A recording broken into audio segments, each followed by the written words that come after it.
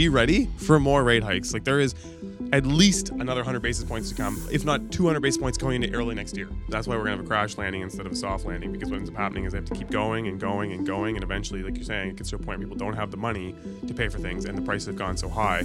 My thing that I think is really going to come of this is I really do believe there's going to be a freeze in immigration, because like you said, there's a supply issue. It'll perpetuate the slowdown. We'll have a slowdown next year because rates are so high, net worths are getting wiped out, and then they're going to freeze in the immigration, and then that'll continue it. So we'll have a extended slowdown from this, I think. When I was broke, I had rich habits. When I was broke, I had rich Welcome to the habits. Master Keys Podcast. This is episode 43 of season 2. I'm Chandler Halliburton. I'm Neil Andrino. And this is a podcast all about growing wealth through real estate and talking about everything surrounds that, covering the news. And we're landlords / realtors. Don't sound so excited about it.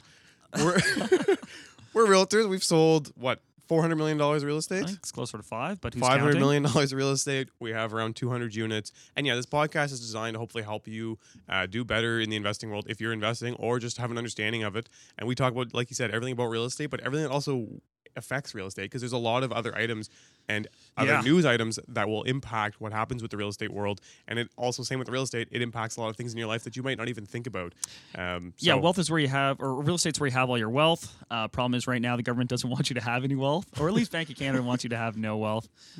So that's a lot of our conversation. So we're going to talk about that. Tons of rate stuff coming out. I know we've beaten that horse, but it is the most important thing going on in the market today. But we're super excited because a lot of you have asked us time and time again about private money options. So we've brought on a colleague of ours who works in that space, Ryan McNeil with Graysbrook. Lent me lots of money. Yeah, it's lent Neil lots of money. And so we have a full interview with him. You definitely want to check that out.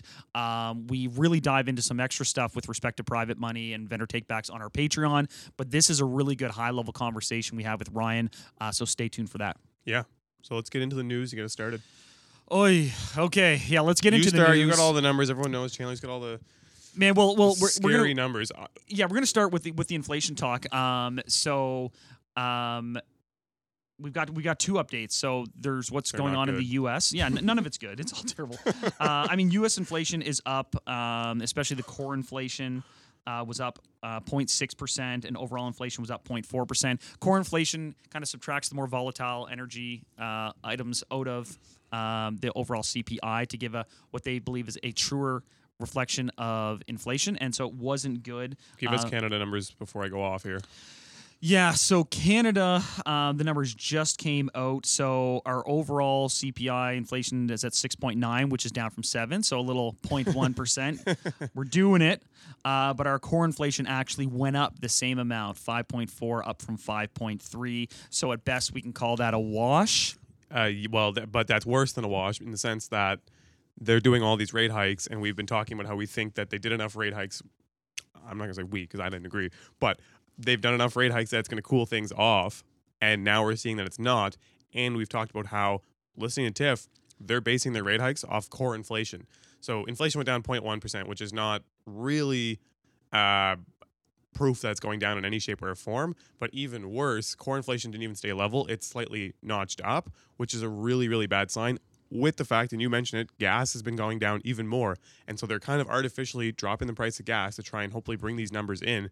So if you didn't have gas going down, So what's your core solution? inflation would be up. So my solution, honestly, I don't have a solution necessarily, but I'm saying more so I'm just being like, be ready for more rate hikes. And I think more aggressive rate hikes. Like, there is at least another 100 basis points to come between if not 200 basis points going into early next year. Yeah, so the U.S. inflation numbers kind of coincided with the 75 basis point increase on their Fed rate.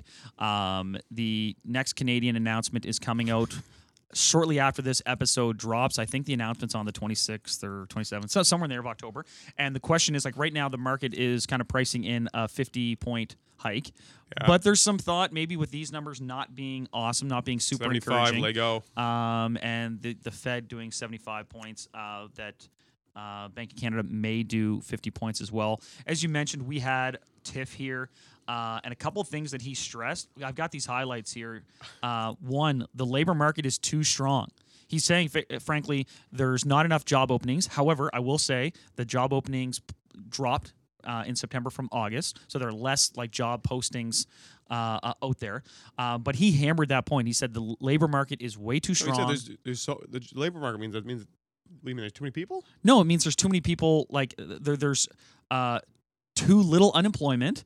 There's too much demand for labor. Labor is too expensive. Exactly. Yeah, exactly. Right. Yeah, So the thing you can take runaway from wages. that, and I've said this in an earlier segment and kind of got not flamed for it, but the reality is until people start losing their jobs, inflation is not going to come down.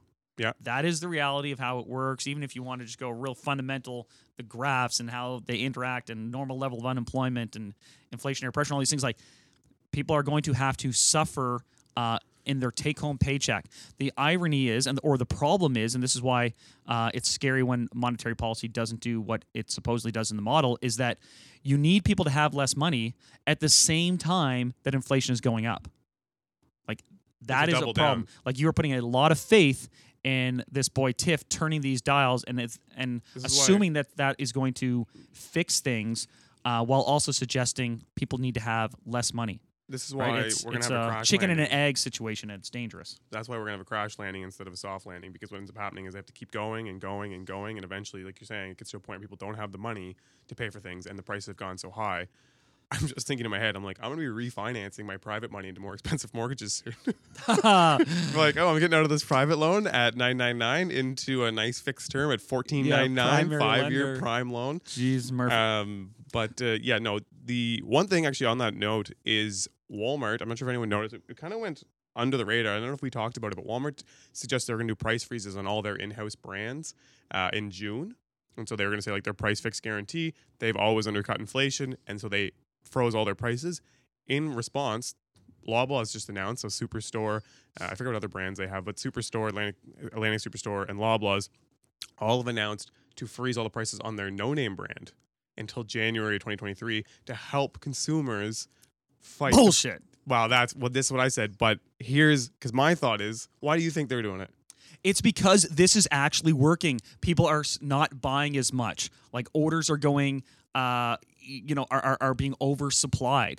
Like we talked about this before. This is how these interest rates trickle through the economy. The first thing is the housing market, stops, and then orders stop, and then profits stop, and then there's job loss. So we're at the point right now where orders are slowing down, and we talked about this even months ago. This is a marketing promo. Instead of putting things on sale to get rid of the excess inventory, they're doing this, and people are like, oh, I'm going to shop there and buy these brands because I know the prices are fixed. The other thing is they're fixing the prices at the highest point that it's been, and now there's excess inventories. And exactly. So we're supposed to be having massive sales coming into this Christmas season, but instead they're all doing this thing of like, oh, we're here to save the people. Yeah. We want to save the people money. We don't want you to be impacted by inflation. So what we're going to do is we're going to lock all of our prices in at the highest point they've ever been. And enjoy it, guys. But if you want to take some optimism from that, like I think that this is because they currently are overstocked. Right, which means eventually the prices will have to come off. Yeah, which means they're at a point where they have over-ordered and their future orders are going to be less, which is phase 2 in the 4 trickling down components of these interest rate hikes. So this is why we're still in the midst of it. And it was really discouraging to see these numbers for September not be good, not be positive, and it doesn't bode well for other increases. But I still am optimistic that this is working its way through the economy as long as people realize that the last level of this is job loss, because that is what's going to have to happen. There is a counterpoint, like to what you're saying, which is we're turning these interest rates up and they don't seem to be doing anything. It's led some people to believe that, well, maybe this really isn't the issue. And maybe it is what you and I kind of talked about for some time, which is that this is a supply issue. This may even be a corporate gouging issue. Well, of course, yeah. Right? So maybe just making everyone lose all of their net worth and struggle to make their mortgage payments and have less money isn't the solution we need here. Maybe it's some other intervention, or maybe, and this is scary, there are going to be some things that are not in our control, which is reliance on trading with Eastern countries, reliance on stability in Europe and Russia for oil. Like all of these things, it turns out, are not entirely in our control. And now we eat it on pricing, and it doesn't matter what you turn the interest rates to. There's no interest rate that's going to make the conflict in Ukraine stop. 100%. I'm just, in my head, I'm thinking about, like, it's curious how we dumped all the money into the market. And I'm like, I look at how China did it, where they actually try to put in infrastructure projects. I wish we had done something like that more so than just dumping money into the market when COVID took place. My thing that I think is really going to come of this is I really do believe there's going to be a freeze in immigration because, like you said, there's a supply issue, and that's not going to get fixed any short term. And I don't just mean for housing; I mean for everything because immigrants don't just require a house; they also require all the products that go along with living. And so I think this is going to put a freeze in immigration, which, again, I don't think it'll impact us immediately, especially where Halifax had such great growth and the rest of Canada has too. And right now we have this oversupply, but eventually I think they're going to freeze it for multiple years. It'll perpetuate this slowdown. We'll have a slowdown next year because rates are so high, net worths are getting wiped out, and then they're going to freeze in the immigration, and then that'll continue it. So we'll have a extended slowdown from this. I think it's shaping up to be pretty bad. It's scary that they keep raising these things. They're artificially pushing things down. You got price freezes at Superstore and inflation still flying off the charts. Yeah, I feel like 2023 is going to be a year like 2020 where you just kind of hope that you can just forget about it and it didn't happen. Like I think 2023 is going to be a drag. Just to highlight a couple other things that Macklem said when he was here in Halifax. He said that energy costs are being passed along to consumers. No kidding. He acknowledged that monetary policy takes time. Ironically, I would say that he's not giving it time, but he does acknowledge that it does take time. He hammered the fact that 2% was the target for inflation at all costs, effectively. So if we're now at 6.9%, and we've raised, I don't know, how many points are we up now? 300 or so? And we've managed to bring inflation down maybe like 1.3% from highs and barely adjusted the core inflation. And he's still targeting 2% at all costs. And these quotes I had was that quote number one is that there's no clear indication that underlying inflation has come down. So he's done all this, and there's no clear indication it's had any impact. But he says there is a clear indication that more increases are needed. So that is what is on the horizon. You know, the only good thing, I'm going to give them some creds on this about the early crazy rate, the crazy rate hikes off the start versus doing like progressional forever. And this is what we're seeing. CNBC released this, but mortgage demand has dropped to a 25-year low, which is really smart that they've done this because it's tailoring people off, I think, in a really quick way, which I think will prevent a lot of people from getting in a scenario where they're over their burden, like they're over limit, they're over their capacity to borrow, and then they're going to get screwed. Because I think what would happen if it's a slow increase of rates, people would have still been borrowing. By raising this really quickly, it crushed the sentiment. It got a ton of people to slow down. They said new mortgages are down 38%, refinances are down 86% year over year. So people are just like, yeah, I mean that's to be expected for sure. Because it's to be expected. Would you refinance right now? Like unless you absolutely had to, you wouldn't. Of course, but my point is that if they hadn't have done it in this manner of increasing rates at an expedited, like in a super fast pace, then this wouldn't have happened. People wouldn't have slowed down as much. People saw like, oh, they're going up by 25 basis points each time. I'm going to crush in all these refinances, maximize as much money as I can get out of it, and then be in a situation that they're screwed. So by doing these really quick rate hikes, I think it actually cooled the market for that side of things, which is really good. Like I think they're helping consumers protect themselves. I'm gonna throw out something at you, and I'm really curious to get your thoughts on it because it really got me thinking. Canadian prices were down in September, I think 1.4% across the board, which now we're down about 14% from the ultimate high in March. Yeah.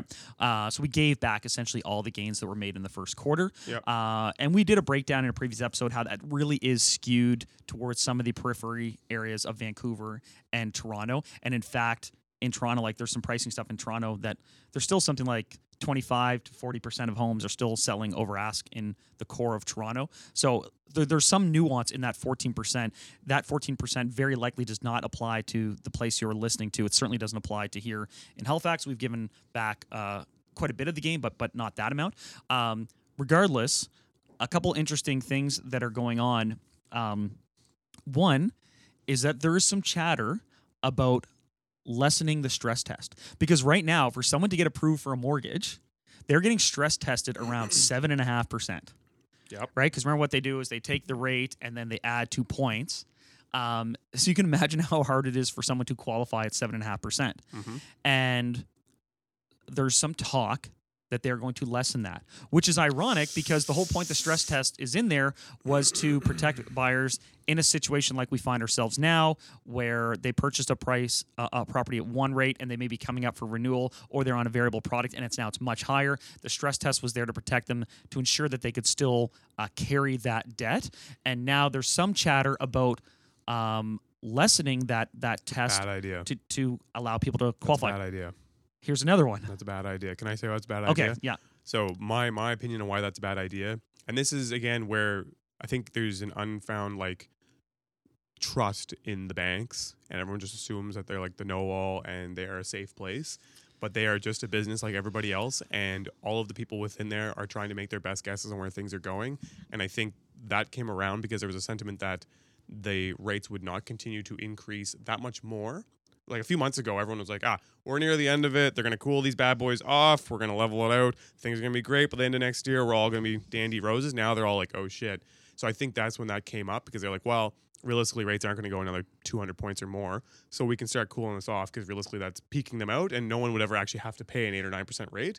So I think by removing it, it's a very bad idea. And I think So why are you saying the banks they're want helping to to do it? protect people by leaving that in there. Why is the bank doing that? Yeah. Because they got to keep lending money out. Like Exactly. They need to get the money out. mortgage They're a demand thing business. that you had. They Yeah. have mortgages to get. Like they're having like the mortgage demand is down. Like we just said, 40% for new mortgages, 86 for refis. They need to get the money out there because they're a business. They got to keep churning it over. Yeah. And so they want to reduce it, but they're not helping consumers. Like everyone's like, oh, this is like they're out helping me get into my house. I'm gonna get a home. Well, this was the yeah, thing. but you're also gonna have to give it back in 2 years when the rate's 9.5%. Well, that was the thing too with like why variable was so enticing is because you were stress tested at a lower amount, like, and that's part of the reason people were incentivized to go into these variable products. At the same time as Bank of Canada was saying those rates were going to be low for 2 years and all these things, like, and then they slap our wrists like, well, you guys were overextended. It's like, well, you kind of forced us in that position. But What's your next thing? yeah, I think that they're definitely doing this. I bet you they're going to do something like, yeah, we'll lessen the stress test on our 5-year products. Oh yeah, I could see I that. can see them doing that. To Which try to lock I'm people in. not too opposed to. I was gonna say I'm still for the idea if you can get into like a long-term fixed product at a rate that you're comfortable with. Maybe not 5 years. I think it's a little aggressive, but even if you took a 5-year and you're like, I can make this payment, and I'm comfortable like with what I have and all that, I don't think that's a bad idea. I would be nervous if you're squeaking into a property on a whatchamacallit, on a floating rate right now. Yeah. You're just squeaking in on a floating rate. Like that means you're just being able to do it, and that's how they're qualifying you. Well, and at the end of this now month, that's going to keep going up, and like that's where you're going to get screwed. at the end of this month, the variable will be higher than the fixed anyway. That's see? Like it will be, I think, effective with this next rate hike. So no one will be taking variable money if it's a qualifying issue. If it's a qualifying issue, they'll be taking the fixed money. I think at this point, if it's a hedging their bets and trying to think of where they'll end up better over the next 5 years, they may opt to go variable. But we'll see. The other thing there's some talk about is that they're considering being able to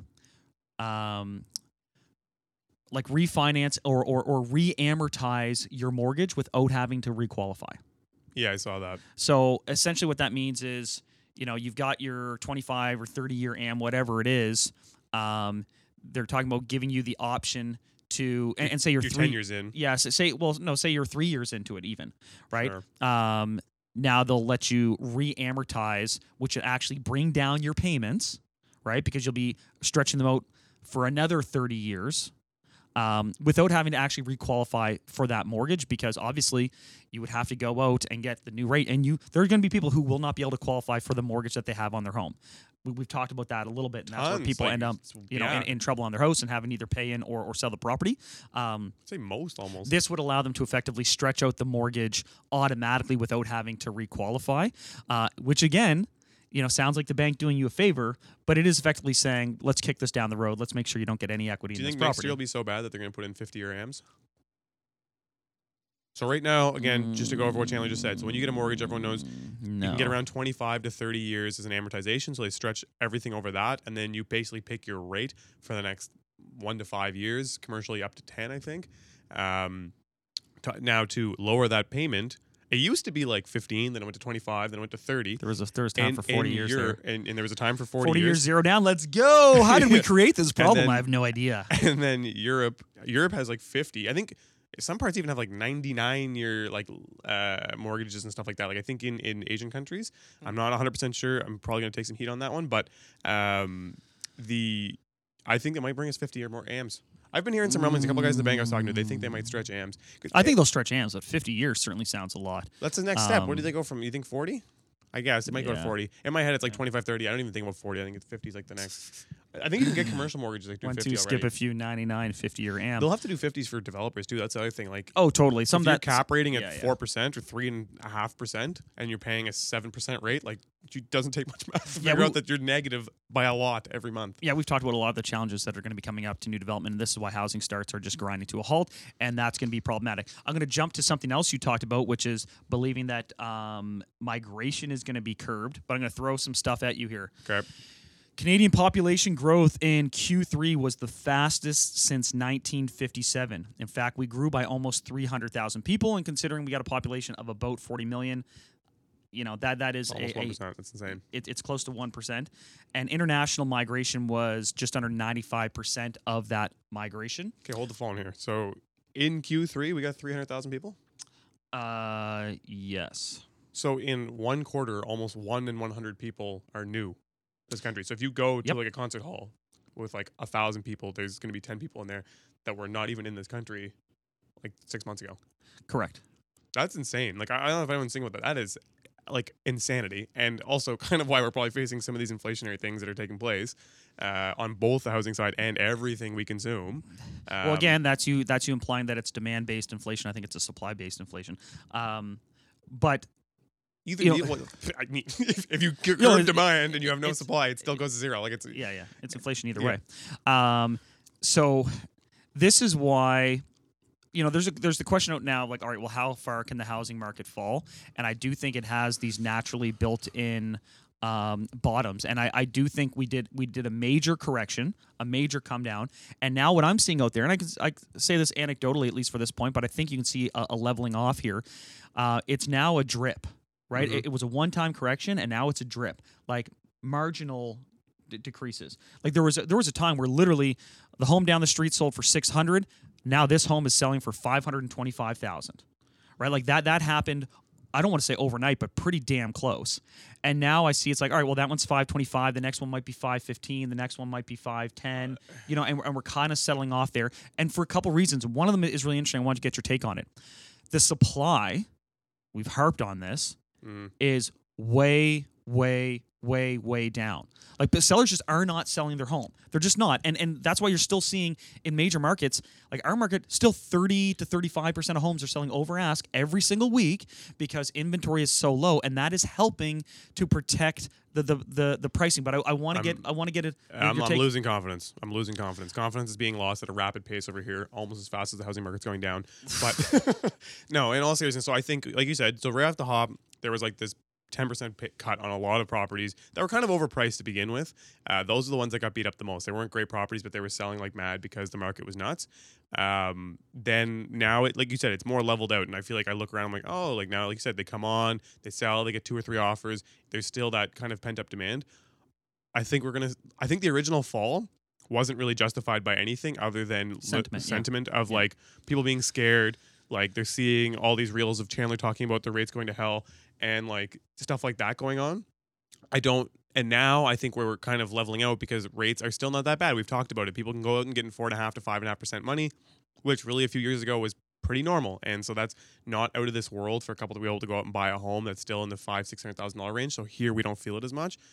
And I do agree that there's a supply issue, but I'm also starting to see a lot more price reductions take place. I'm starting to see withdrawn listings. I'm starting to see houses be totally. That is a normal market. Let me then being relisted for less than they just paid a year ago. I'm seeing like I'll come across those every day now when I browse through, and I think we have not felt the pain. Like I think the pain is to come. Where like I'm feeling pain. I was. That's because you're hungover. No, that's you're on day 3 of your hangover. But I was in the bank, and literally the 2 people in front of me were asking for mortgage deferrals. Like it was awkward because when you're at the teller and like I can hear them and they're talking about asking for mortgage deferral, and I'm like, it's like, so you realize we don't do that at the teller? Yeah, we don't do this at the teller, but I can hear it. And I'm like, this is crazy. And I think we're about to go through our Christmas season, the North American culture is to spend, and you feel very bad if you don't, and so everyone's going to feel basically the pressure to spend like they always do. They're already over leveraged, values are way down.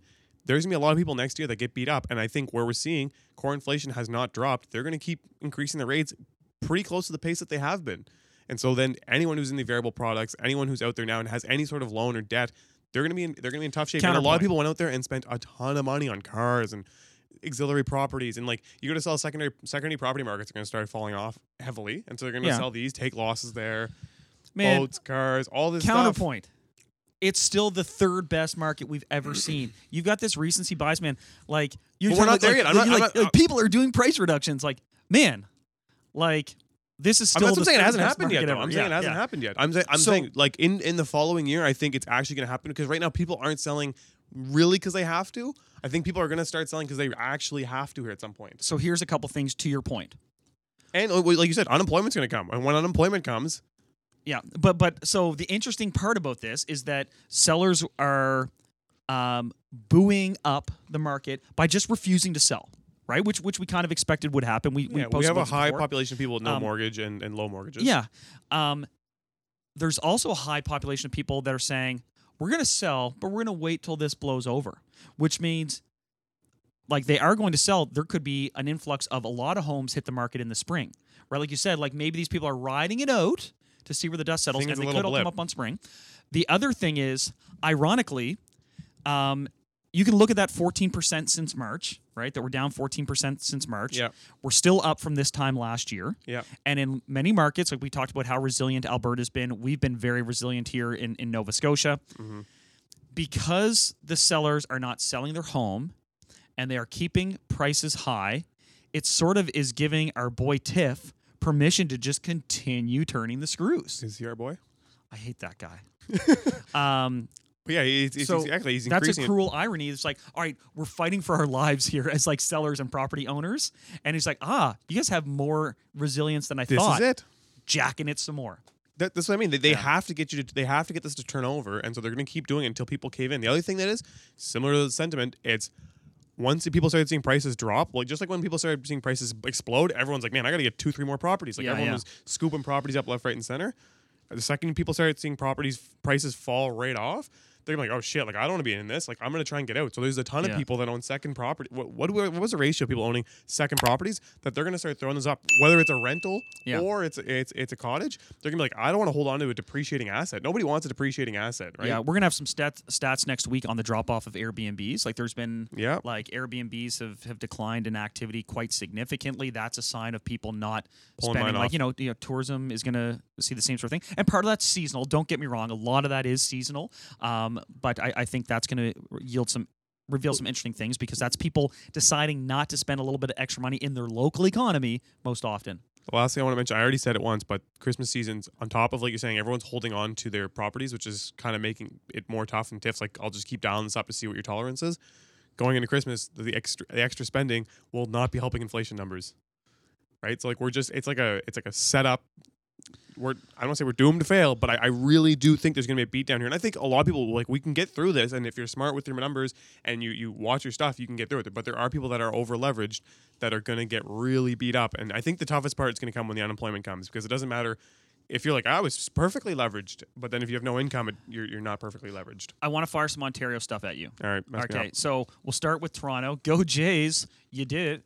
In Toronto, downtown Toronto, still 39% of property selling over asking. The city of Toronto, 33% are still selling over asking. In the 905 areas, 26% still selling over asking. Having said that, Toronto for September, once again, for I think like the 7th month in a row, hit a 20-year low in inventory. It dropped just from August to September. The number of deal volumes dropped by 10%. Just in 1 month, sales down 10%. From last year, from September of last year, sales are down 44%. That's insane. So sales are down 44%, but they're still showing some price resilience in a lot of the micro markets. Interestingly, condos are up, and then low-rise, single-family townhouse stuff is down, but condos are up because people are effectively being pushed to more affordable living, and condos offer that. So that's an interesting take on what's going on in Toronto. Let me just comment on that really quick. Yeah, jump in on it. So to what you just said, immigration, 300,000 people in Q3. probably 70% of those ended up in Toronto.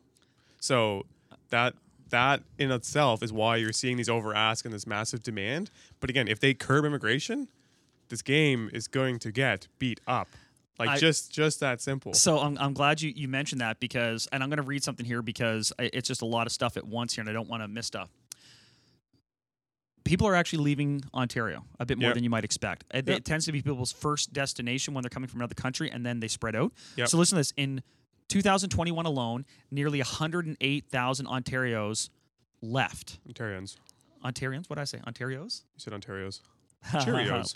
Like Cheerios.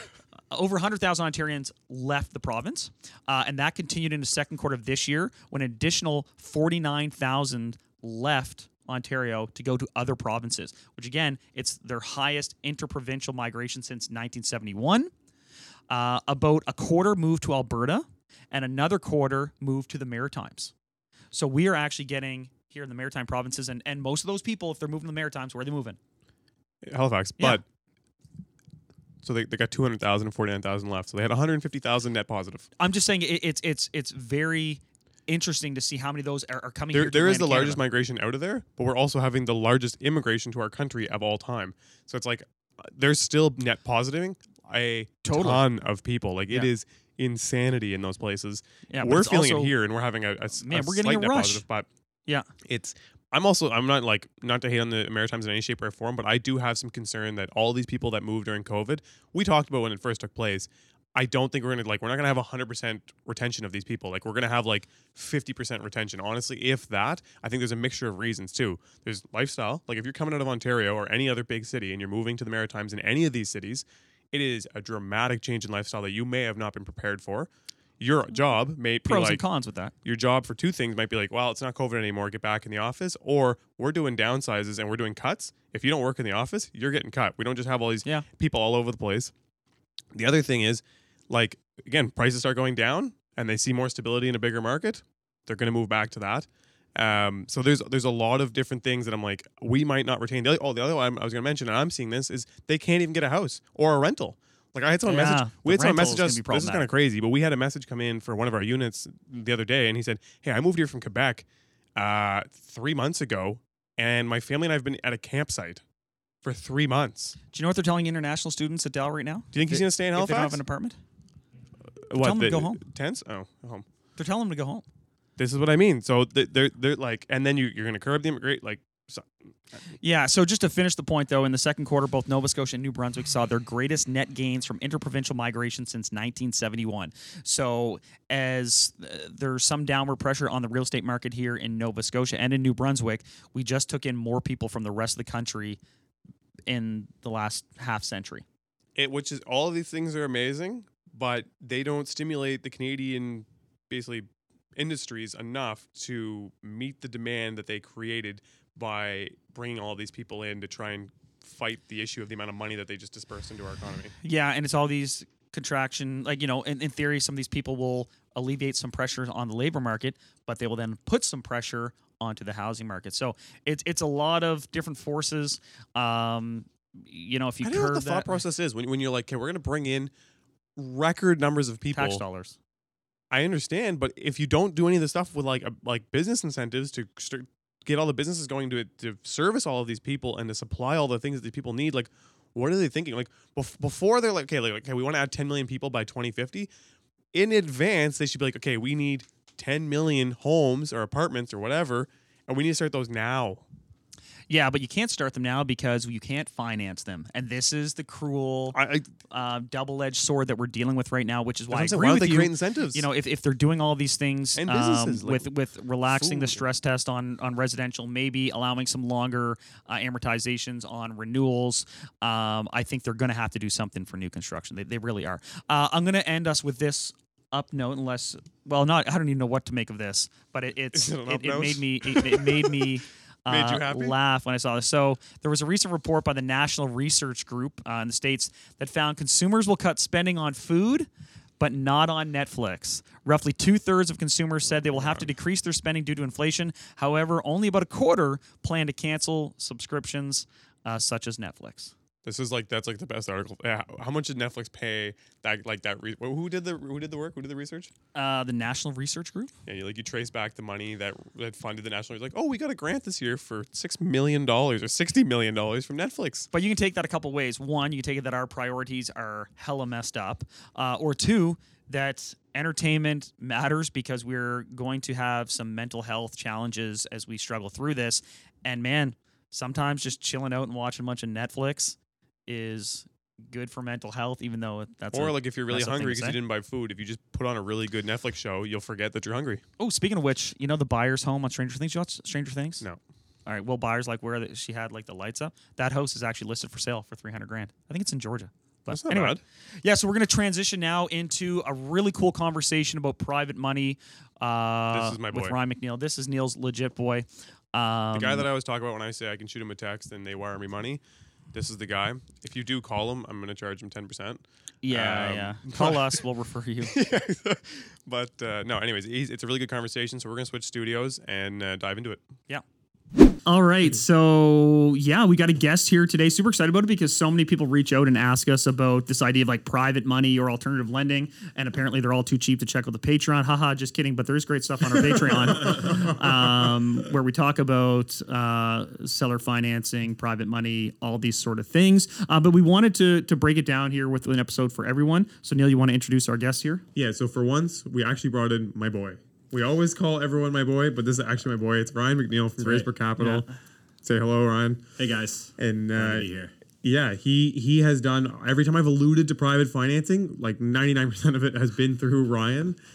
He's been the guy that I text when I'm in a tight bind, and he's looked over all my numbers, and he's gotten me out of different Neil sends deals. Ryan these texts at like 1 a.m. You up? Winky face. Winky face $sign. Yeah, exactly. He's my boy after all. So.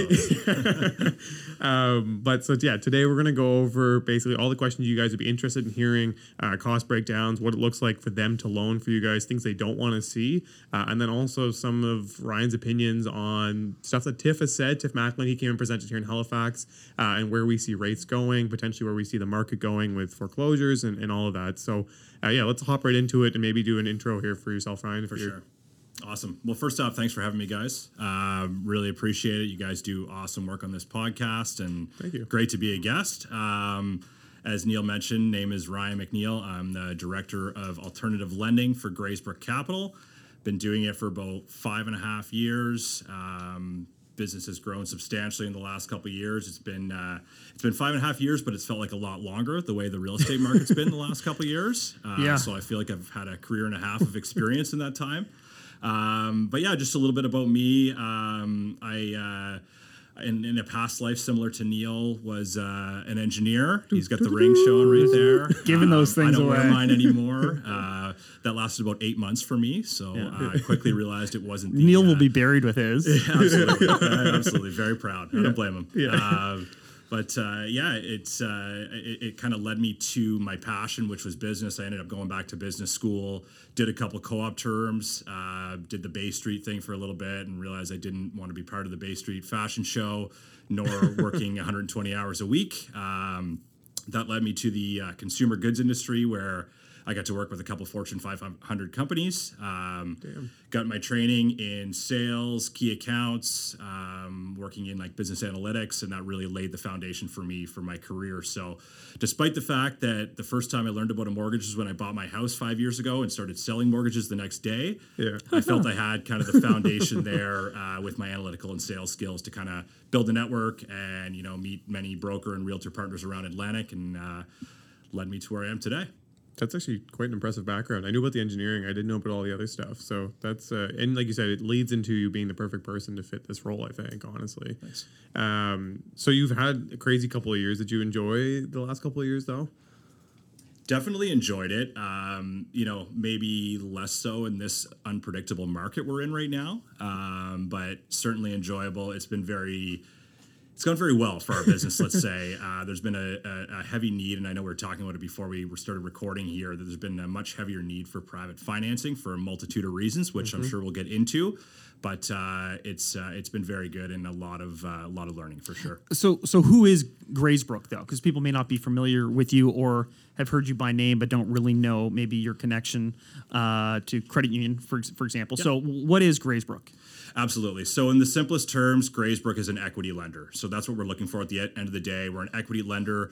We focus on short-term deals, typically 6 to 12 months, sometimes a little bit longer, sometimes by our choice, sometimes not by our choice.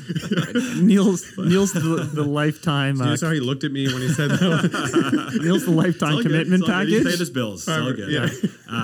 So really, at the end of the day, we focus on equity and exit strategy. Those are the keys with Graysbrook. We do a multitude of different deals that we'll get into, but just a bit of the background on Graysbrook. So Graysbrook was originally a family business. So my dad and my uncle actually founded this business in 2006. Oh man, I did not know that. Yeah, so that's how I actually got into the business. So, No way. Because it's very difficult with the disparities in incomes in Ontario. I should have mentioned as well, I was in Ontario for my business career initially. Moved out east when I had this opportunity with Graysbrook, but so I was very fortunate to come back into a family business. Like Chandler alluded to, our business was sold to CUA in 2019. So CUA is basically our parent company, our sole investor. We still operate completely independently and make our decisions independently of CUA. But that's when kind of my father and uncle moved away from the business into retirement, and I was able to kind of take a leadership role within the business at that point. So are you from Halifax? I was born in Halifax, grew up in Moncton, and went to school in Fredericton, and then moved to Ontario after that for about 10 years. Gotcha. I know that's interesting history, no, because I didn't know that in advance of this. But I was always felt that alternative lending, private lending was like the big bad boogeyman. And oh my gosh, you're dancing with the devil if you go down that road. And this is a digression from what was on here, but that was kind of my naivete early on. And it's not to say it's without risk. It does have risk.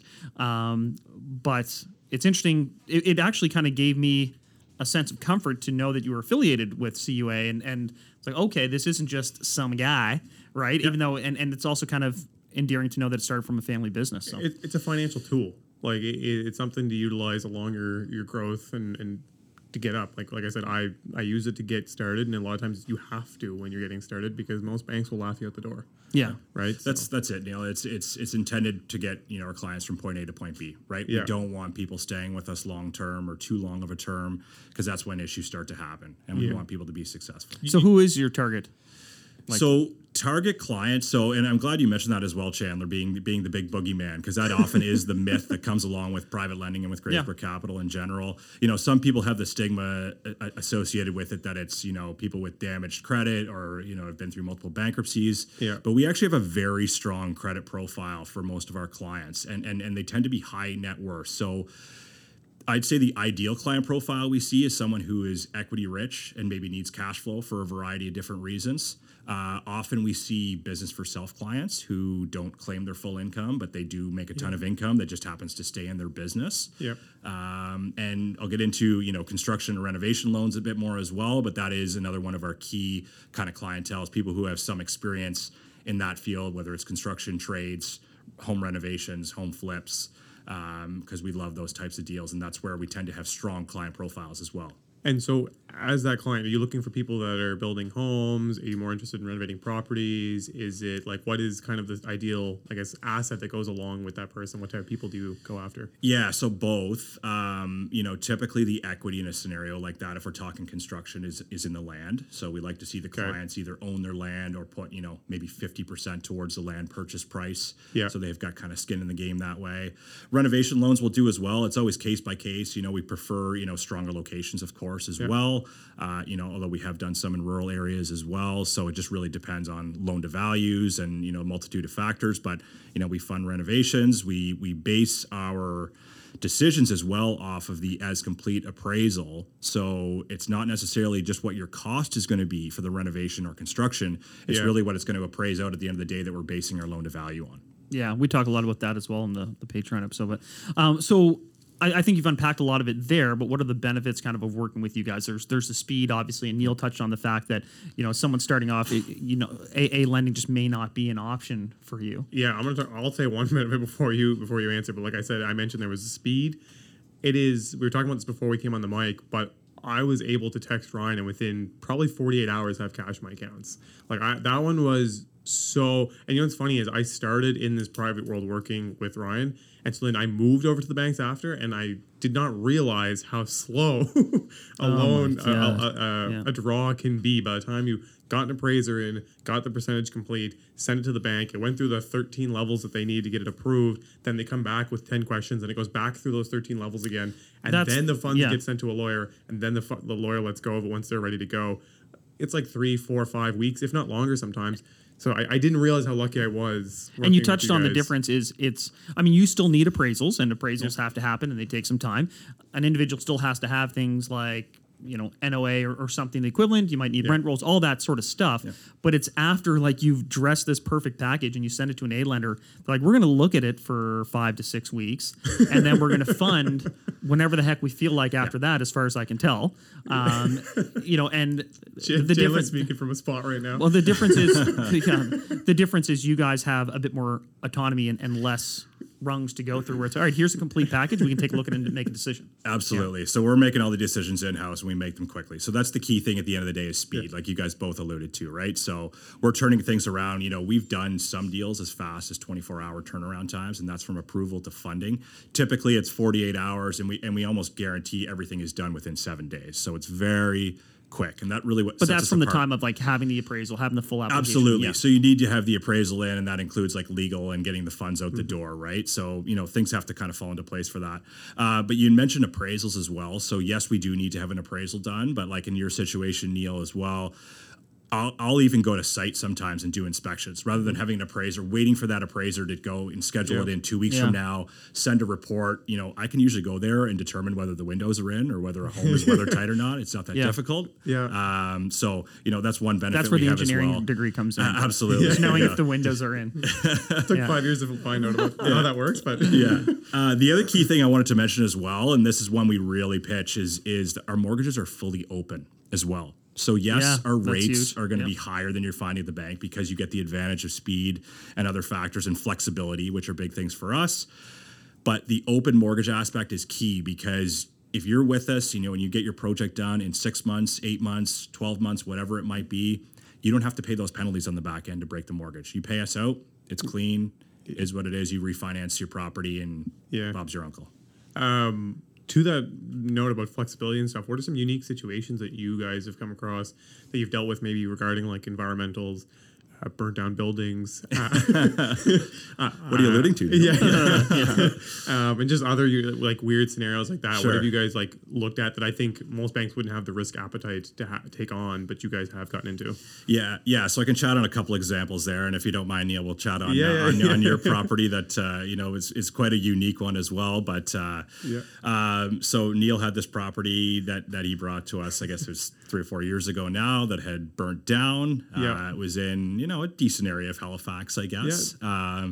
Up and coming, we'll say, but it's one of those ones where there's different factors, but we were still able to be in first position. I think there was a vendor take back associated with it to kind of help offset your down payment. But for us, we're still secured in the fact that we're in first position. We were about 65% LTV. I think there might have been another asset that we leveraged, maybe a personal property or another property you have, just to kind of as a sign of good faith for our first deal together. And that's one there where we based it off the as complete value again, right? So you were putting in the renovations to get this place up to spec, and build it up and increase the rents, and all went smoothly. We took a bit of a gamble on you, but seems to have worked out pretty well so far. You also had the advantage of you had a contracting company right through your restoration company, right? That helped the application as well. Yeah, we talked about that a bit too, and I think we put it. I remember sending in a resume, I think, to you guys as well as a background that I had the contracting company, I had the engineering degree, and then we put up. I had a duplex that I was living in. Oh, and we I put would that love as a secondary to see. Can we collateral. get a copy of that resume? I would love to see I that. was really dated. good at Nintendo 1 year dish 64. pit at Moxie's. Yeah. Worked with a dishwasher. No, but that's interesting. But even that, just the subjectiveness, the freedom to be like, all right, well, what's the total picture here? Because other lenders, if you don't fit in that box, it's well, you don't fit in the box, right? Where you've got the discretion to say, okay, what's this person's credentials? One, he's a licensed real estate person, so he should kind of know a little bit about what he's doing. He does have access to tradespeople and an understanding of pricing. All those things can kind of roll into it. What for you would make a deal killer versus a slam dunk? Like what's if someone says I've got this situation, here's my equity position, like what you're like, okay, that what right kills there. a deal for you guys? Yeah, so deal killer. I'll focus on that one first. I'm glad you guys brought this one up. I got a good story for this one. So, this is one here. So if you got like a super rural property and it's super high LTV, chances are that's not getting through. But this is a funny one, and we've seen this example come through a couple times. And there's one in particular that I remember from a broker partner we had, and it came in and. The deal, I think, was in Spring Hill, Nova Scotia. And no offense to the good people of Spring Hill, Nova Scotia, just not one of our Was it an old decommissioned mine? It was about $100,000 property, 80% LTV, and we're typically in that location maybe 50, 60%. Right. That's loan to value for people who are kind of loan like, to okay, value, that correct, means the person wanted to borrow 80% on the value of the property, 100,000, and you guys would be more comfortable in a location like that, like 50% of the value. Exactly. Just a risk mitigation tool, right? So this particular client had either one or two bankruptcies in the past and was currently in consumer proposal. He'd borrowed his down payment from his sister and his cousin or something like that. But the broker, and he pulls in, we're all sales guys here, and the broker pulls out the sales tactic. He says, but he's a really good dude. And I looked at my underwriter and I said, well, you should have told us that first. He's approved, right? So, but I thought that was a funny one, and we get that all the time. I know this guy really well. He's a really good guy, Cool. right? So you want to spot him 100,000? Yeah. We're going to lose 30 grand on this deal, but at least he's a really good dude. So no big deal. So I'd say that's kind of the biggest deal killer is something that's high LTV, rural locations, past credit issues where it's more likely that they're going to default because we don't want it. There's also that stigma out there that private lenders are in there, to go get properties. That's the furthest thing from the truth. We have zero interest in the time that goes into having to chase money and sell off a property and the legal process associated with that. So really no interest in that. And in fact, that leads us to sometimes being more flexible to make sure that client does get out and does successfully, whether that means selling their property, refinancing, or whatever else to get out of the loan. Yeah. I mean, there's some people who I think believe that private money could be a catch-all for anything. And I know I sometimes feel like a buzzkiller. People are like, well, listen, I want to buy a 12-unit building. I have no money and I'm not gainfully employed, but I'm a hustler. And I'm going to find a seller who's going to do, a 15% vendor take back, and then I'll just do private money for the 10%, and then I'll just get a loan. It's like, man, it's not quite that simple. You still have to have skin in the game. You still have to have a solid overall portfolio. You still need to have some cash. There's this misconception that you can just run around with 0% deals all over town, but like you need some cash. And that's exactly it, Chandler. I think, skin in the game is key for us. So yes, there is certain scenarios where we will, accept a vendor take back, but if the client's only putting 5% down or trying to do 0% down, we're not interested in that. It's too easy for them to walk away from the deal if something goes sideways. Yeah. And then we're, kind of stuck with that asset. Now you're a proud owner in Spring Hill, Nova Scotia. To your point, I mean, I know some deals you guys have worked on that you guys will work with your client to help them get through their exit strategy because, again, you guys are not interested in reassuming the property, especially in today's, that last couple of years, people believe that because I think if they get the property, they can throw it on market and get 10x their investment. Sure. But in a normal market, there's a lot of times if you take a half renovated property that you've now the next person can't finance it. Budget, the person buying it can't finance it. Right? Person buying can't finance it. It's not fully done. You know what I mean? So you run a huge risk in assuming that property. So we've talked about some of the deal killers. What's something outside of maybe credit score and income that would be a great way to get approved? Obviously, is it just really appraisals your number one big thing, making sure that there's equity in that, or is there another thing that you see it comes across it's a nice bonus to have? I think experience, Neil, like you said, when you submit that actually does hold weight for us. So, when you talk about the experience you've had, whether it's, renovating in the past or you work with contractors or you've done it before, you've built 10 other homes, that holds a lot of weight for us. What if he's a dick? Well, you got to be a really good dude. I already touched on this. That's the thing, man. That's a yes or no. Good dude. Yes, no. Dick, no. That's kind of the key thing for us, and I'd say that's even more important than credit profile. And I feel like I've mentioned credit profile a bunch of times now. That is lower on the priority for us than the equity or the experience for the client. Yeah, you can actually see them through, and you can understand sometimes credit profiles get beat up, hence why they're exactly.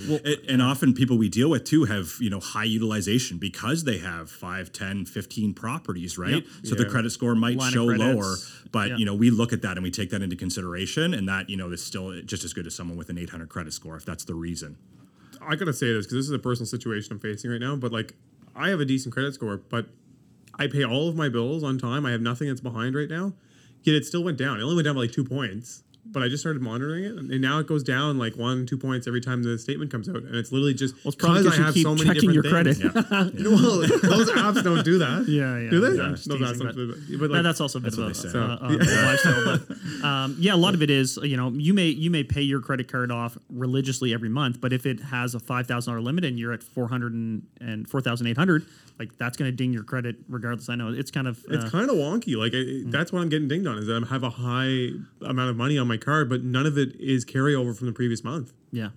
Also, like you can get real savvy and figure out what day they do that measure and just like throw it, put it down to zero on like what the I'm doing. 13th of the month, and then take all the money back out on the 14th. But they don't like that, and they charge you more interest on advance. Anyway, Speaking of interest, well, yeah, no. Before we get into that for a second, so you guys do everything from someone wanting to finance a small home purchase or flip or something like that, up until what? Like, what's your upper threshold limit? Upper threshold limit is typically about $3 million in most scenarios. So Lent money? lend money. okay. So, in terms of units, that typically equates to somewhere between 12 to 24 units, I guess, would be kind of the max that we're looking at. So our sweet spot would be somewhere between like 4 units to 24 units, I'd say, for the most part. Yeah. And I know you mentioned on a past podcast as well that, some of the big opportunities are going to be in these smaller scale construction of your, 2 to 6 units. Yeah. That's been our bread and butter for years, is doing those types of deals where, it might be like 4 townhomes built on slab, targeting a senior demographic or something like that in a Truro or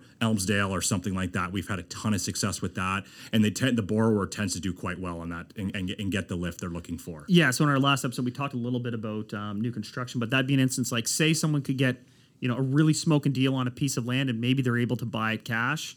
Say they can come up with the cash to buy a piece of land for $100,000, and then through a development agreement or subdivision, they're now able to knock off 4 units on that lot. Well, now that property goes from $100,000 to potentially worth, $300,000, and then now you have $300,000 worth of equity, and you would come to Ryan and say, okay, here's the cost it's going to take me to complete this project, but I already have $300,000 worth of equity on it. This is the end complete once we've got these 4 units built, and if those numbers jive between your $300,000 of equity in the property and your kind of gap between your as complete and what it costs you to build those structures, now they can lend on it. So that's the sort of thing that we're talking about and that Ryan would kind of have interest in. Is that more or less right? Exactly right. And typically in that scenario, on that as complete value, we're doing about 65 to 70% of that as complete in terms of your construction budget, right? Or our total loan size. So like hypothetically, like say you'd be all in on the project for, 4 units, say you could build them really cheap for $800,000. So your all in would be like 1.1 million, but you've got 300,000 in equity.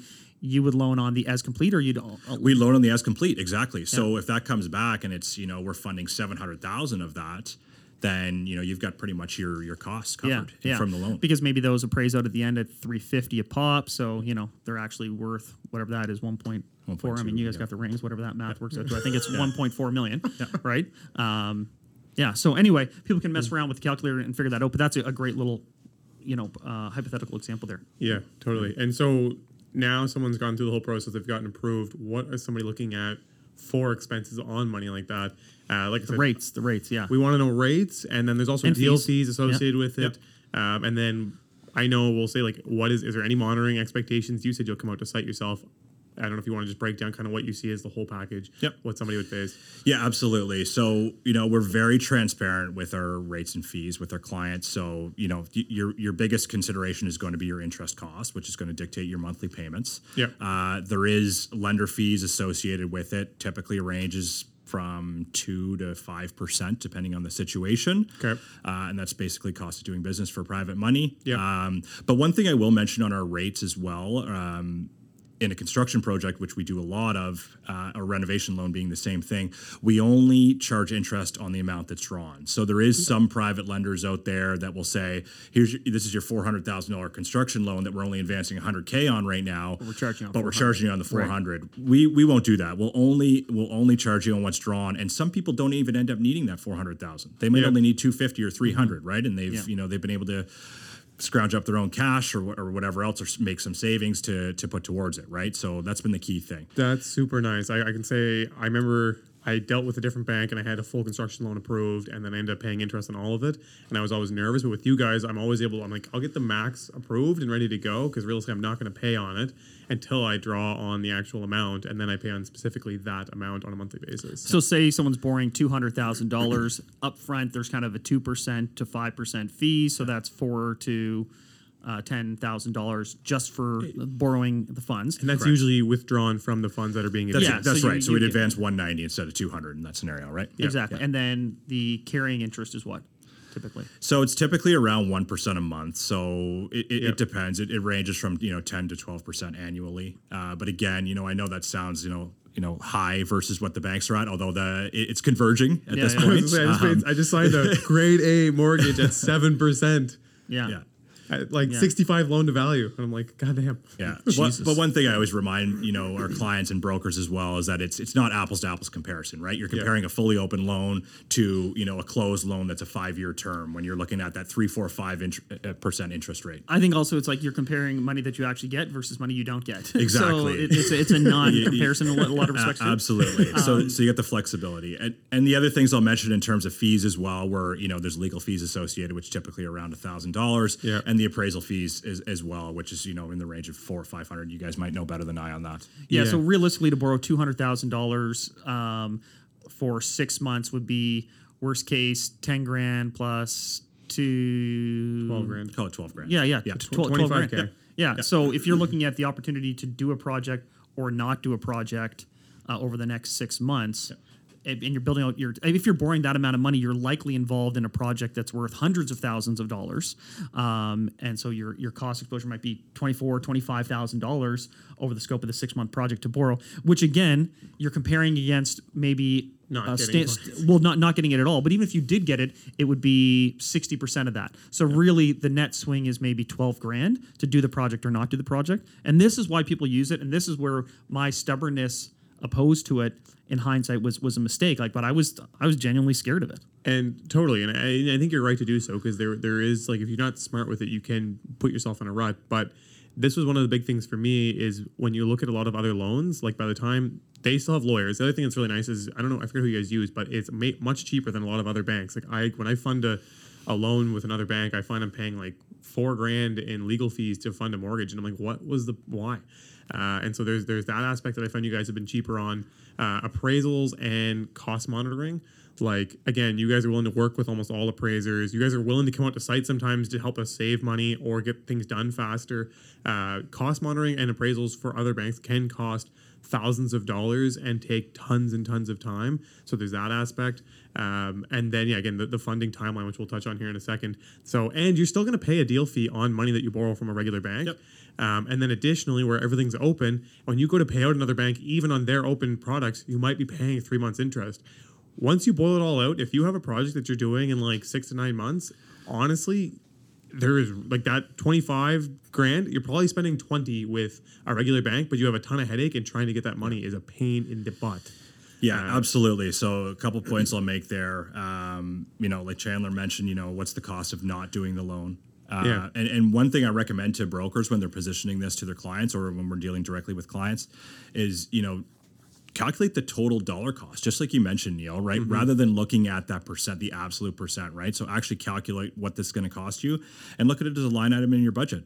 And if it makes sense in your budget, then, it makes sense to do the deal. Always budget. I 100% agree with that. Make sure you put it in your budget. A lot of people don't put their lending costs and legal fees and soft costs into their budgets on these smaller projects. And that can really chew up, especially if you have a tight margin, you're really relying on getting out 20 grand. Like, you got to make sure you put them all in there. And if the numbers make sense, then there's no reason. I mean, man, if I need to have 15 grand in there for the porta potty, like, I will slide this line item in there as well. Absolutely. So that's actually maybe steep for the porta potty. Jesus, what are they serving on site? What's the food cart menu like Taco there? Bell. So we know cost. Yeah, we should dive into these questions on some personal thoughts about where you think interest rates are heading, because obviously you're hyper tapped into this. Yeah, so we'll say, so we went to the BOC presentation that was here in Halifax. Tiff Macklin presented. Yeah, which actually hosted by Credit Union Atlantic. Yep, it was hosted by Yeah. CUA. And Remax. I think we had a little Remax. Yeah. Tiff, if you guys don't know, he's governor of the Bank of Canada. He is quite heavily involved in a lot of the decisions that get made regarding interest rate hikes and what takes place with money being doled out. He's the face of Canadian monetary policy He's for sure. the face of Canadian monetary policy. Chandler had to withhold himself from getting up on stage and punching him in the face. But the presentation wasn't bad overall. If anything, it gave me less confidence than ever. And we were talking about before we came on, but a lot of his answers seemed to be fairly scripted, and it was very political. Like he's been regurgitating that speech probably in every luncheon that he's done. His English to French I was impressed. I was like, damn, he just slips that up like no big deal. Like he is ready for prime minister. But anyways, we have a couple things we want to get your opinion on because him and I blab about it all the time, and I think everyone's tired of hearing what we think. Yeah, and you don't feel the pressure to expound. Just kind of what your thoughts are on these. We're holding you accountable to your answers. Sounds good. The first one is: do you expect rates to continue going up? But like by how much and for how long? Kind of. And again, not exact answers, but roughly overall, are you expecting things to kind of keep running off the charts? Yeah, I honestly thought we were kind of at the end of it until listening to Tiff speak last week, and now it's clear that we are not at the end of it. Yeah. I think we're going to see at least one or two more going into October 27th is the next date, or the 28th. Yeah, so I mean, I think we'll certainly see an increase there, whether it's a quarter point or half point. I have no idea. Oh, it'll be a half anyway. Yeah, likely. But I mean, and I think that's likely going to continue until the back half of 2023, realistically. Wow. Like, you'll think they'll stay high or you think he'll keep I think they'll. it up? I think they'll stay high until that point, and then hopefully we'll see some easing at that point. Yeah. But yeah, I mean, it's going to create more unpredictability, I think, in the market where this is going. I don't. Did you guys peg off the bank rates or 5-year? We don't actually. So CUA would, our parent company, but it's a private lender. We don't. So we're not tied to the prime rate. So we actually haven't increased our rate. So like I mentioned before, it's kind of converging towards our rate. Yeah. And so that's likely going to create more opportunity for us. The challenge being on the back end for exit strategies, right? You can only push so hard. That's kind of was our final question. Maybe you can speak to it now. Like this is all about the exit strategy. Even you opened talking about the exit strategy. It's something we hound on all the time is like your exit strategy, getting out of these deals. Do you have concern about that moving forward? Yeah, I do. That's probably my biggest concern going into next year. I think there's going to be, the inventory is still crunched right now, right? So there's still a need for our construction projects and for people to, renovate these multi-unit commercial buildings as well. But unfortunately on the back end, I think we are going to be more challenged with takeouts, or developers are going to be less likely to do it because they're not going to have that same spread when they refinance, and they're having to refinance at a 7 or 8% versus 3 or 4%, right? So I do think that'll be a challenge for us going forward into next year. I still think we will see a lot of opportunity, both with construction, commercial multi-unit loans, like I mentioned, but also bridge financing, which we've seen a lot of in the last couple of years. So we'll likely still see that, but again, we don't want those clients having to stay with us for 2-3 years, because that's when the problems start to rack up. Is that what you usually do in a scenario like that? Then you try and come up with a rate that's basically palatable that they can pay through income and keep the property afloat to try and see to better times? Yeah, honestly, we luckily haven't had to deal with this a lot in the last couple of years, because the market's been so strong that clients either been able to sell their property, or lenders have seen, a property that we may have had at 70% LTV is now at 55% LTV, and the bank's much more likely to make an exception and take that out, right? Yeah. So if that starts going the other way and values are decreasing, obviously we're going to be more challenged there. So I don't know. I'm hopeful that, we're going to see it ease a little bit, but based on what Governor Macklem said last week, it sounds like he wants to keep hammering us over the head with the increased rates. Yeah. Do you think, banks are going to start calling loans? Do you think there's going to be default issues? Like, what do you foresee there? I think it's definitely going to increase. So, I'm proud to say that I think we had 0 foreclosures in 2020 and in 2021. And typically, historically, we would see that as a bad thing, that we're not taking enough risk, because in our business, it's bound to happen, right? Just given the type of business we're in. That's interesting. But typically, we do like to keep that to a low percentage. We've started to see that creep back to historical norms, which is fine. What are historical norms? Below 5%. So I'd say our target's typically 3 to 4%. Right. For foreclosure rates, so significantly higher than the banks would have, but you know, very normal for private lending. They try to say sub 2%, is it, or even lower than that? Even lower than it's that, even lower like than that. 0.2%. They're I Oh think is the wow, target. wow. Okay, Yeah. so like not at all. Yeah, Wow. basically not at all. So, Yeah, I know they don't want any, but I just assume like but they still do. There's a level of risk. They that don't you wanna assume just as a business sprinkle that you have risk to with take them. They don't want to on, just you know. sprinkle a couple defaults for So, season. goddamn. Yeah, to answer your question, I think definitely, you know, hopefully there's, you know, more flexibility and not as many called loans. Like I said, with us, like we want to avoid that at all cost, and we understand that there's external market forces that are happening here. So as long as the client's kind of holding up their end of the bargain, or, you know, if they're really, you know, not able to make those payments for whatever reason, we come up with a payment arrangement, right, to get them that additional 3 months or 6 months they need to get out. So, and again, just so people know, when you're saying calling a loan, like there's a couple options I think within that. They're literally wanting to get out of that property and not work on be a part of it anymore, so they need to get paid out, and they're usually putting a short term on it, like being like within 180 days or 90 days even, we need you to pay us out to get us out of this property. Or additionally, and I don't know if we've seen this here, but you want to pay down the loan to value. So like we've now reassessed. Rental cash flows are not going to cover this amount of Yeah, you need to debt. put a lump and so sum, now you yeah. need to give us another couple $100,000 to reduce this loan, which That's going to become more common. this I've talked about it before. It's a scary thing, and just because if you have a bunch of properties that are at a high leverage ratio, and then the loans are all needing to be called, or you need to dump down $100,000 on each of them, and you don't have that available, you could be forced. Your hand could be forced to sell something at potentially not a great number just to literally pay out the loan. Yeah, that's a great point, Neil. And one thing I didn't mention is that our loans are interest-only loans as well. So typically, if you're paying P&I to us, that means you're on the shit list. So That's we typically want to principal avoid plus that. interest. Yeah. Principal plus interest. Thank you. But yeah, I mean, there is scenarios where people do want to pay down principal as well, and it makes sense, and you know it helps them with the takeout as well if they can pay it down by a little bit. Okay. But that's another benefit of our open loans as well, is that people can make those principal payments. Say you get, you know, a big bonus or something, or you sell off another piece of real estate and you want to put $50,000 down on the loan. Yeah. We can do that, and there's no penalties to do that, and you can do as much or as little as you want in a given year. Yeah, also not having a principal component of your monthly payment keeps that cash flow similar to if you had an A lender on the deal, which again, if you're going through a project for 6 months, you are most concerned with cash flow. So it could get it closer again to net zero versus going to a primary lender, an A lender. Could you see yourselves, if someone gets, let's say an A lender calls someone's loan, could you see yourselves stepping in to pay out that A lender with another exit strategy, or what would you guys be looking for there? We've done that before. Are you kind of talking in terms of like saving them from foreclosure? Yes. Yeah. We've done that before, but it typically the loan to value has to be in such an area where there's enough equity there where we might be able to build in an interest reserve and cover payments for those 6 months or 12 months. Yeah, and we need a pretty locked down exit strategy for something like that. Like we are going to sell the property within this Well, that's time just frame. it. If they've got that much like equity in the property, they're really treading water, and the bank's probably like, sell the damn thing. Exactly. Right? And they'd come to you, and you'd probably say, yeah, we'll help you out for a period, but then you might have to sell the damn thing, you know, to recover this. Yeah. And that is an acceptable exit strategy for us too. If they're willing to sell the property, and you know, we feel where they're going to price the property makes sense, then you know we have explored those situations before.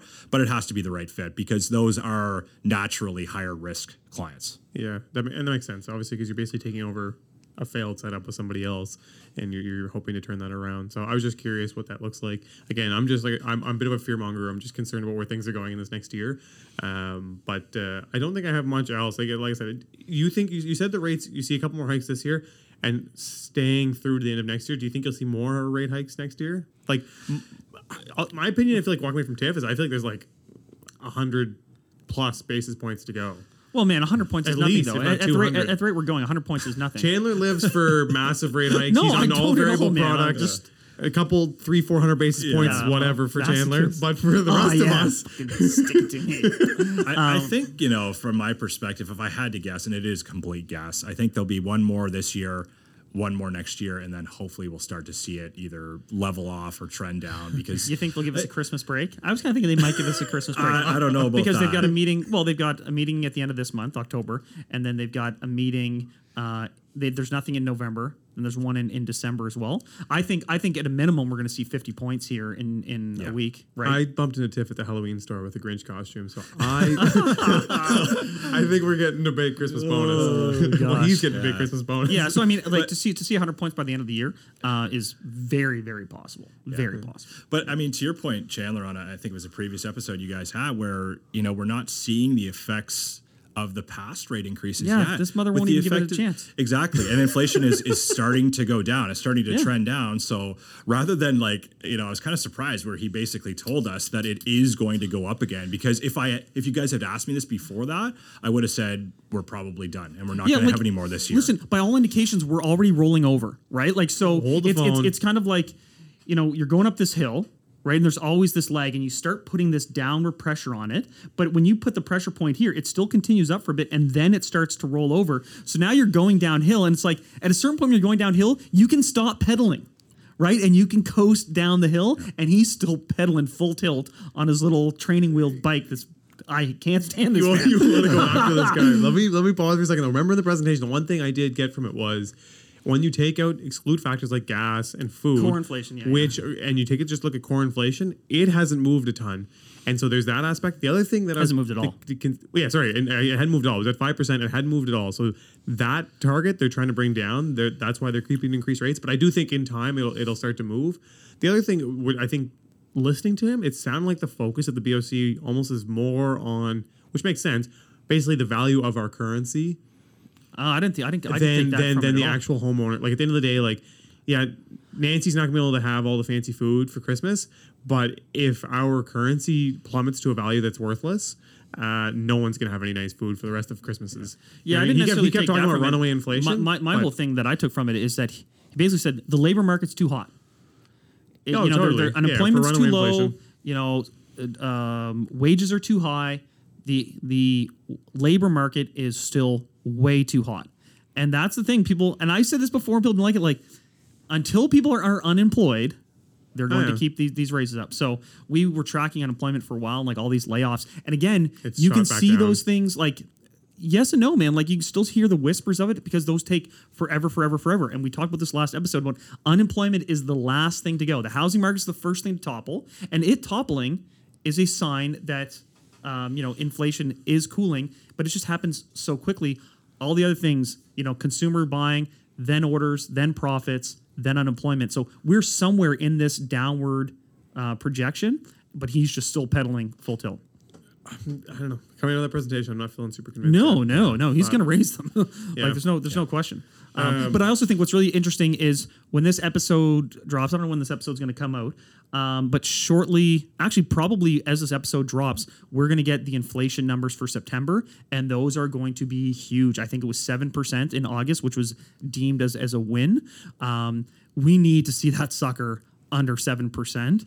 I'm still on the thing. He's still going to raise it, core but inflation, man. Core inflation, because we talked about it. Gas prices are artificially manipulated by just dropping the crap out of the reserves.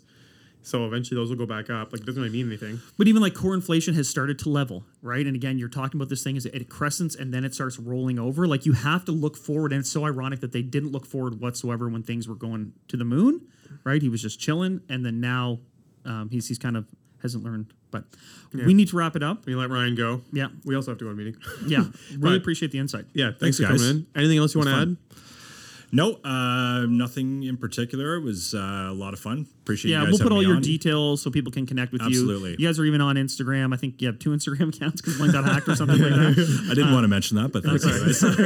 But, Gracebrook_capital. Stick with that one. We'll make sure people have your credentials, and obviously people can reach out to us for a small referral fee. We will gladly send Yeah, you one. exactly. Text us direct, and then for 1,000. No, so I want to add in as a last thing. Obviously, thanks for coming in and everything like that. But I do want to say, obviously, Gracebrook's been amazing for me.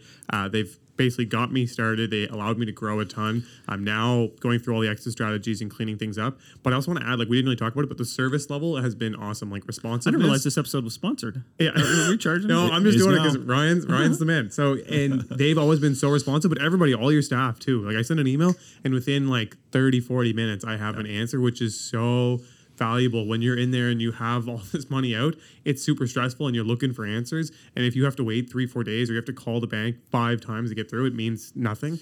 So that's another thing I just want to add in there before we finish up. But Yeah. Speed and service are at the core of our business. So I appreciate the kind words, Neil. yeah, Cheers. awesome. So thanks for coming on. Thanks again, man. Really Yeah. appreciate it. Any other questions, guys? Leave them in the comments and we'll make Like, Ryan answer them in an email. comment, reach out. You know the deal. Yeah. Peace. Thank you for tuning in for this episode. Don't forget to subscribe to the podcast on whatever platform you use. And if you're on Apple Podcasts or Spotify, give us a rating and send us some feedback. We'd love to hear from you. You can find us on social media at Master Keys Podcast. See you next week. When I was broke, I had rich habits. When I was broke, I had rich habits.